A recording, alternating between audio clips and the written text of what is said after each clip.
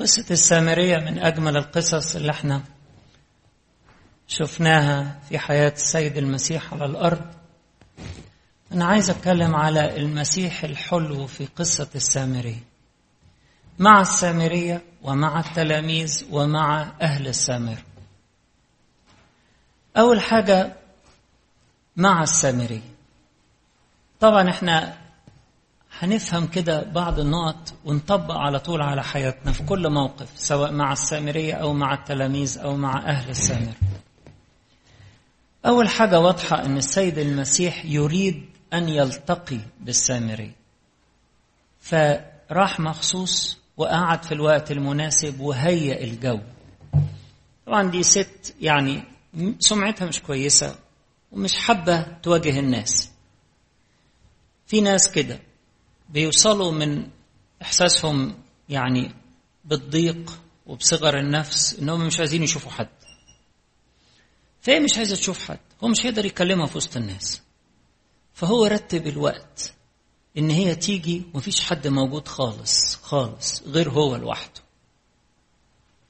السيد المسيح بيعمل معانا كده، بيهيئ لنا الفرص. ساعات احنا ما نعرفش نتفاهم معاه ولا نتكلم معاه ولا ندوق محبته في وسط الزحمة وفي وسط الناس، لكن هو بيسمح ان يكون في وقت كويس نقدر نختلي فيه معاه، ويا ريت نستفاد بالوقت ده. يا ريت لما ينادينا كده ويقول لي اديني لأشرب، هو عايز نفسي، هو مش عايز المية. على رأي أحد الآباء لما قال هو الينبوع أتى إلى الينبوع لينقيه، جاء عشان البئر ده ميته زي مية العالم، مية ملحة زي ما العالم بيقدم، لكن هو جاء علشان يديها من ينبوع نقي ماء حياة. فالسيد المسيح جه مخصوص علشانها واحترم مشاعرها وكلمها بكل لطف. طريقته حلوة السيد المسيح، على الرغم من ان هي ما كانتش مهيئة وصدته أكتر من مرة في الكلام، لكن كان طويل البال جدا معاها، زي ما بيعمل معانا أيضا كلنا. يدعونا لخلوة معاه، يدعونا لحديث، يدعونا علشان ينتشلنا من اللي احنا فيه. هو كان هدفه ايه غير خلاص نفسها؟ هدفه ايه غير ان هي تبطل الشرب من المية المالحة وتبطل الخضوع للشهوات وترتفع فوق مستوى الشهوات وتبتدي تطلب الماء الحي. طول باله عليها واحترمها وما أدانهاش خالص خالص، على الرغم من أن حياتها كانت مليانة شر وعندها حاجات كتيرة. لو أنا عندي تفكير القاضي هطلع فيها من فوق لتحت كده بطول تاريخها حاجات وحشة جدا، نهائيا لم يدنها أبدا. تعامل معها بروح الأب وبروح الطبيب، وبدأ يرقيها في التفكير. مستواها كان إيه؟ أنا عارفة أن دي بئر يعقوب وشرب منها يعقوب، تبقى حاجة كبيرة أوي يفتخروا بيها، وهتستفادي إيه يعني كده؟ نفتخر بإيه؟ وبعدين كمان عارفة أن أبائنا سجدوا في هذا الجبل، وبتوع اليهود بيقولوا السجود في أورشليم، عارفة شوية معلومات.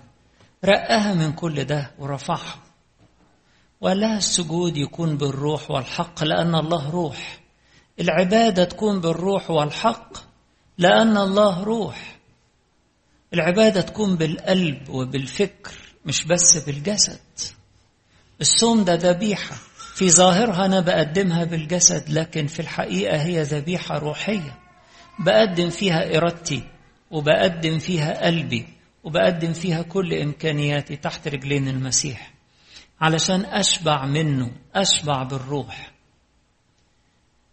فتح قلبه ليها وفتح ودانه ليها واسمعها، سابها تتكلم وعطاها الفرصة ان هي تعبر عن نفسها وتعبر عن اللي جواها. ما قالهاش اللي انت بتقوليه ده كلام فاضي، ما قالهاش الكلام اللي انت بتقوليه ده كلام بدائي ما ينفعش، مش هيوصلك السما. ما هاجمهاش ابدا. المسيح حلو جدا، ما بيهاجمناش حتى وان كان مستوانا ضعيف، معلوماتنا ضعيفة، خبرتنا قليلة، ويمكن عندنا كلام مشوه في ذهننا، معرفة مشوهة زي السامرية دي، عندها معرفة مشوهة ملخبطة كده. تعرفين طبعا السامرة كانت في قلب منطقة إسرائيل في الشمال الجليل وفي الجنوب اليهودية، والسامرة في قلبها لأن كان جم الأشوريين واختلطوا بالشعب، فالجنس يعني مش يهودي نقي، وكان بينهم عداوة مع اليهود.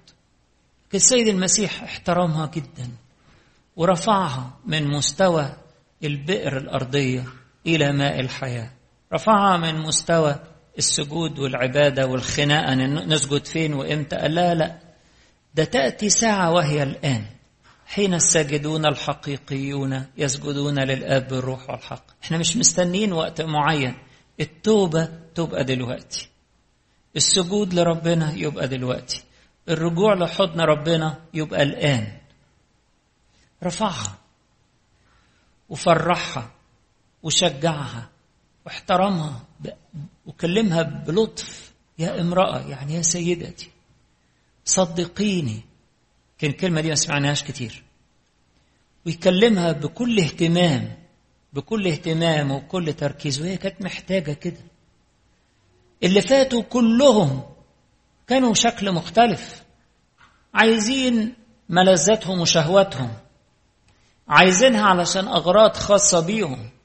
السيد المسيح أول واحد يطلبها علشان خلاص نفسها، علشان يفرحها، علشان يديها، مش عشان ياخد منها. السيد المسيح كده عايزنا علشان يدينا، مش عشان ياخد مننا. فهي بدأت تحس ده هو المسيح، ده هو المخلص،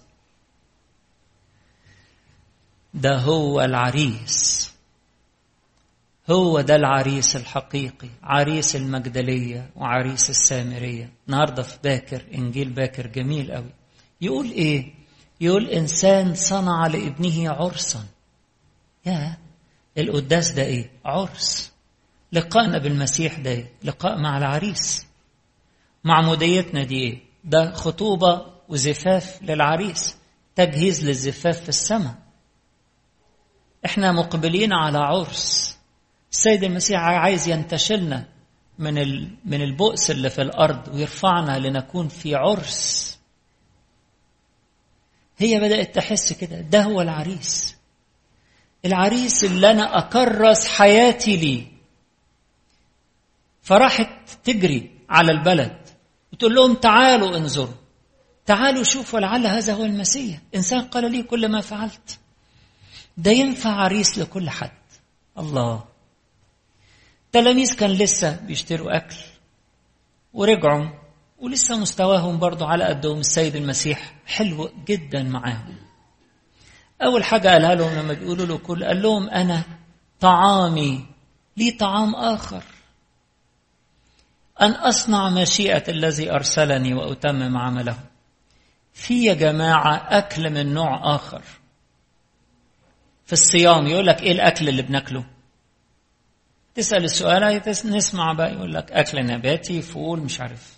أنتوا عارفين أطعمة الصيام. لا لا لا لا، مش هو ده، مش هو ده برضو كده. إيه الأكل اللي احنا بناكله في الصيام؟ إيه الأكل الروحي الحلو اللي يشبعنا فعلا؟ بنقعد كده على الإنجيل وناكل ناكل ناكل، نسمع كلمة ربنا وندرس ونخطط ونذاكر ونشبع، نقف نصلي المزامير كده ونشبع، نيجي القداسات ونشبع. الله، هو ده الأكل.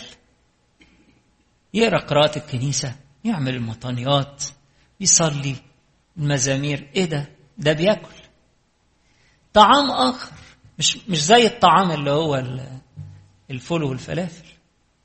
مش هو ده الأكل خالص بتاع الصيام. واللي يأكل منه يزهق، يقول لك ده بيوجع البطن، ده زهقنا، ده احنا بقالنا كذا يوم، بقالنا أسابيع. لأنه بيتكلم على نوع من الطعام مش هو ده اللي السيد المسيح بيه عايزنا ناكل ونتغذى بيه. طعامي أن أعمل مشيئة الذي أرسلني وأتمم عمله، أتمم الرسالة بتاعتي. أجمل أكل إن احنا نتمم مشيئة ربنا في حياتنا. أجمل أكل إن احنا نخدم مع ربنا. السيد المسيح الحلو بقى مع التلاميذ قال لهم تعالوا اشتغلوا معايا، واحنا جايين هنا ليه؟ احنا جايين نخدم.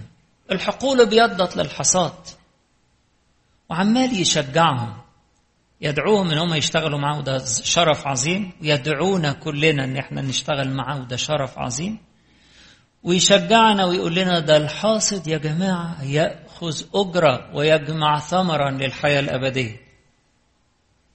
ايه الأجرة؟ الأجرة حيث أكون أنا هناك يكون خادمي. الأجرة من يخدمني يكرمه الآب. الأجرة إنه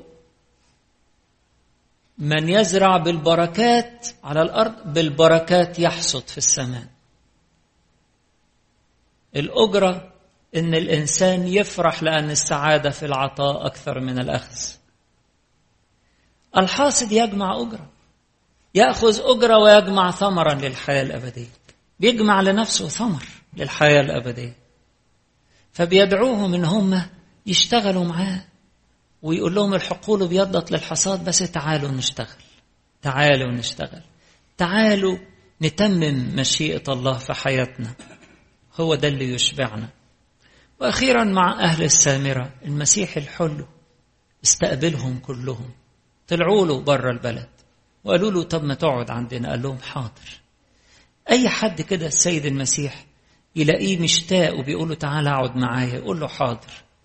ساعة 2 يوم 2 قعد معاهم، غير البرنامج بتاعه، قعد معاهم، حاجة جميلة قوي، فرحهم.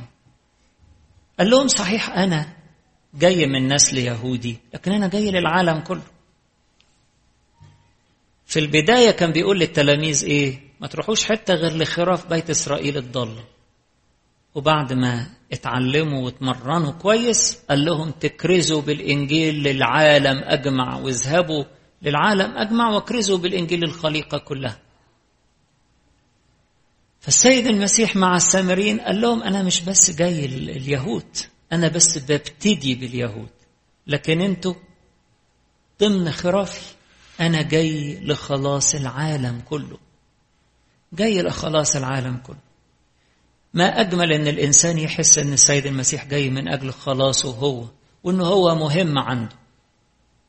السيد المسيح فرحهم وكشف لهم أن هم مهمين عنده، قعد معاهم وفرحهم وعلمهم كلمات الحياة الأبدية، لدرجة قالوا للست بعد كده، قالوا لها احنا مش بسبب كلامك بس بنؤمن، لكن احنا تيقنا وتأكدنا أن هذا هو المسيح مخلص العالم.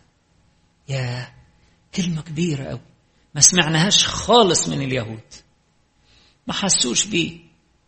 الرؤساء اليهود كانوا فاكرينه منافس ليهم، مع أنه جاي لخلاصهم، جاي مادد إيده لانتشالهم من الوضع البائس اللي هم فيه. بيحبوا المال وبيحبوا الكرامة وبيحبوا شهواتهم، جاي ينتشلهم من كل ده ويخلصهم من عبودية الخطية.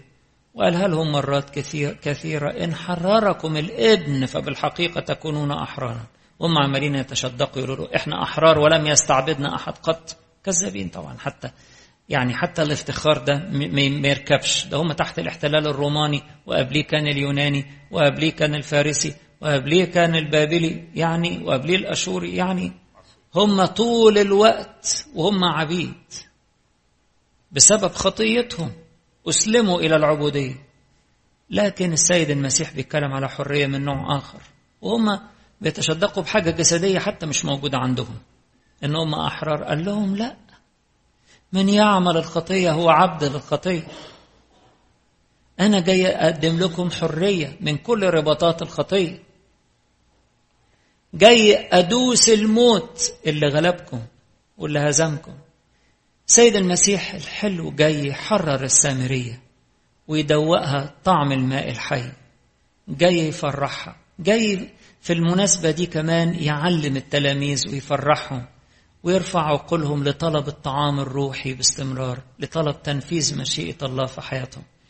ومع السامريين جاي علشان ياخدهم في حضنه، ويلاقوا حد يهتم بيهم وبخلاصهم، ويلاقوا حد يحترمهم، مش يقول عليهم إن هم درجة تانية. جاي علشان يفرح الكل، جاي علشان كل واحد فينا، كل واحد بظروفه، كل واحد في رباطات، في مية مالحة ساعات بيدوقها. العالم بيقدم حاجات وحشة، لكن احنا جاي له النهاردة يا رب نقول له خلاص احنا عايزينك انت، عايزين نشرب من عندك الماء الحي اللي انت بتزرعه جوه كل قلب فينا، ينبوع ماء ينبع إلى ما لا نهاية، ينبع إلى حياة أبدية، ينبع باستمرار ولا يتوقف. هو ده ينبوع المسيح اللي احنا محتاجينه باستمرار يبقى بيجري في حياتنا، ما نغطيش عليه وما نردموش بالخطية. ده ينبوع اتزرع فينا بالمعمودية، ده ينبوع الروح القدس اللي هو ماء الحياة الأبدية. لازم باستمرار ننبش علشان الينبوع ده يفضل يفيض ويجري، ينبوع يفيض ويروي ويخلي حياتنا جنة مليانة بثمار الروح القدس. السيد المسيح الحلو جاي لكل واحد فينا النهاردة، ونفسه انه يلتقي بينا لقاء شخصي، لقاء شخصي نحس بيه ونفرح بيه ونقدم توبة تحت رجليه، نقول له يا رب أعطنا من هذا الماء فنرتوي ولا نعود مرة أخرى إلى ما قد تركناه، ولا نعود مرة أخرى لطعام العالم ولا لمياه العالم المالحة، لكن دايما يا رب نشبع من فمك أنت، من كلامك المحيي، نشبع من عمل روحك، ينبوعك يروينا إلى الأبد. ولربنا كل مجد وكرامة. جبل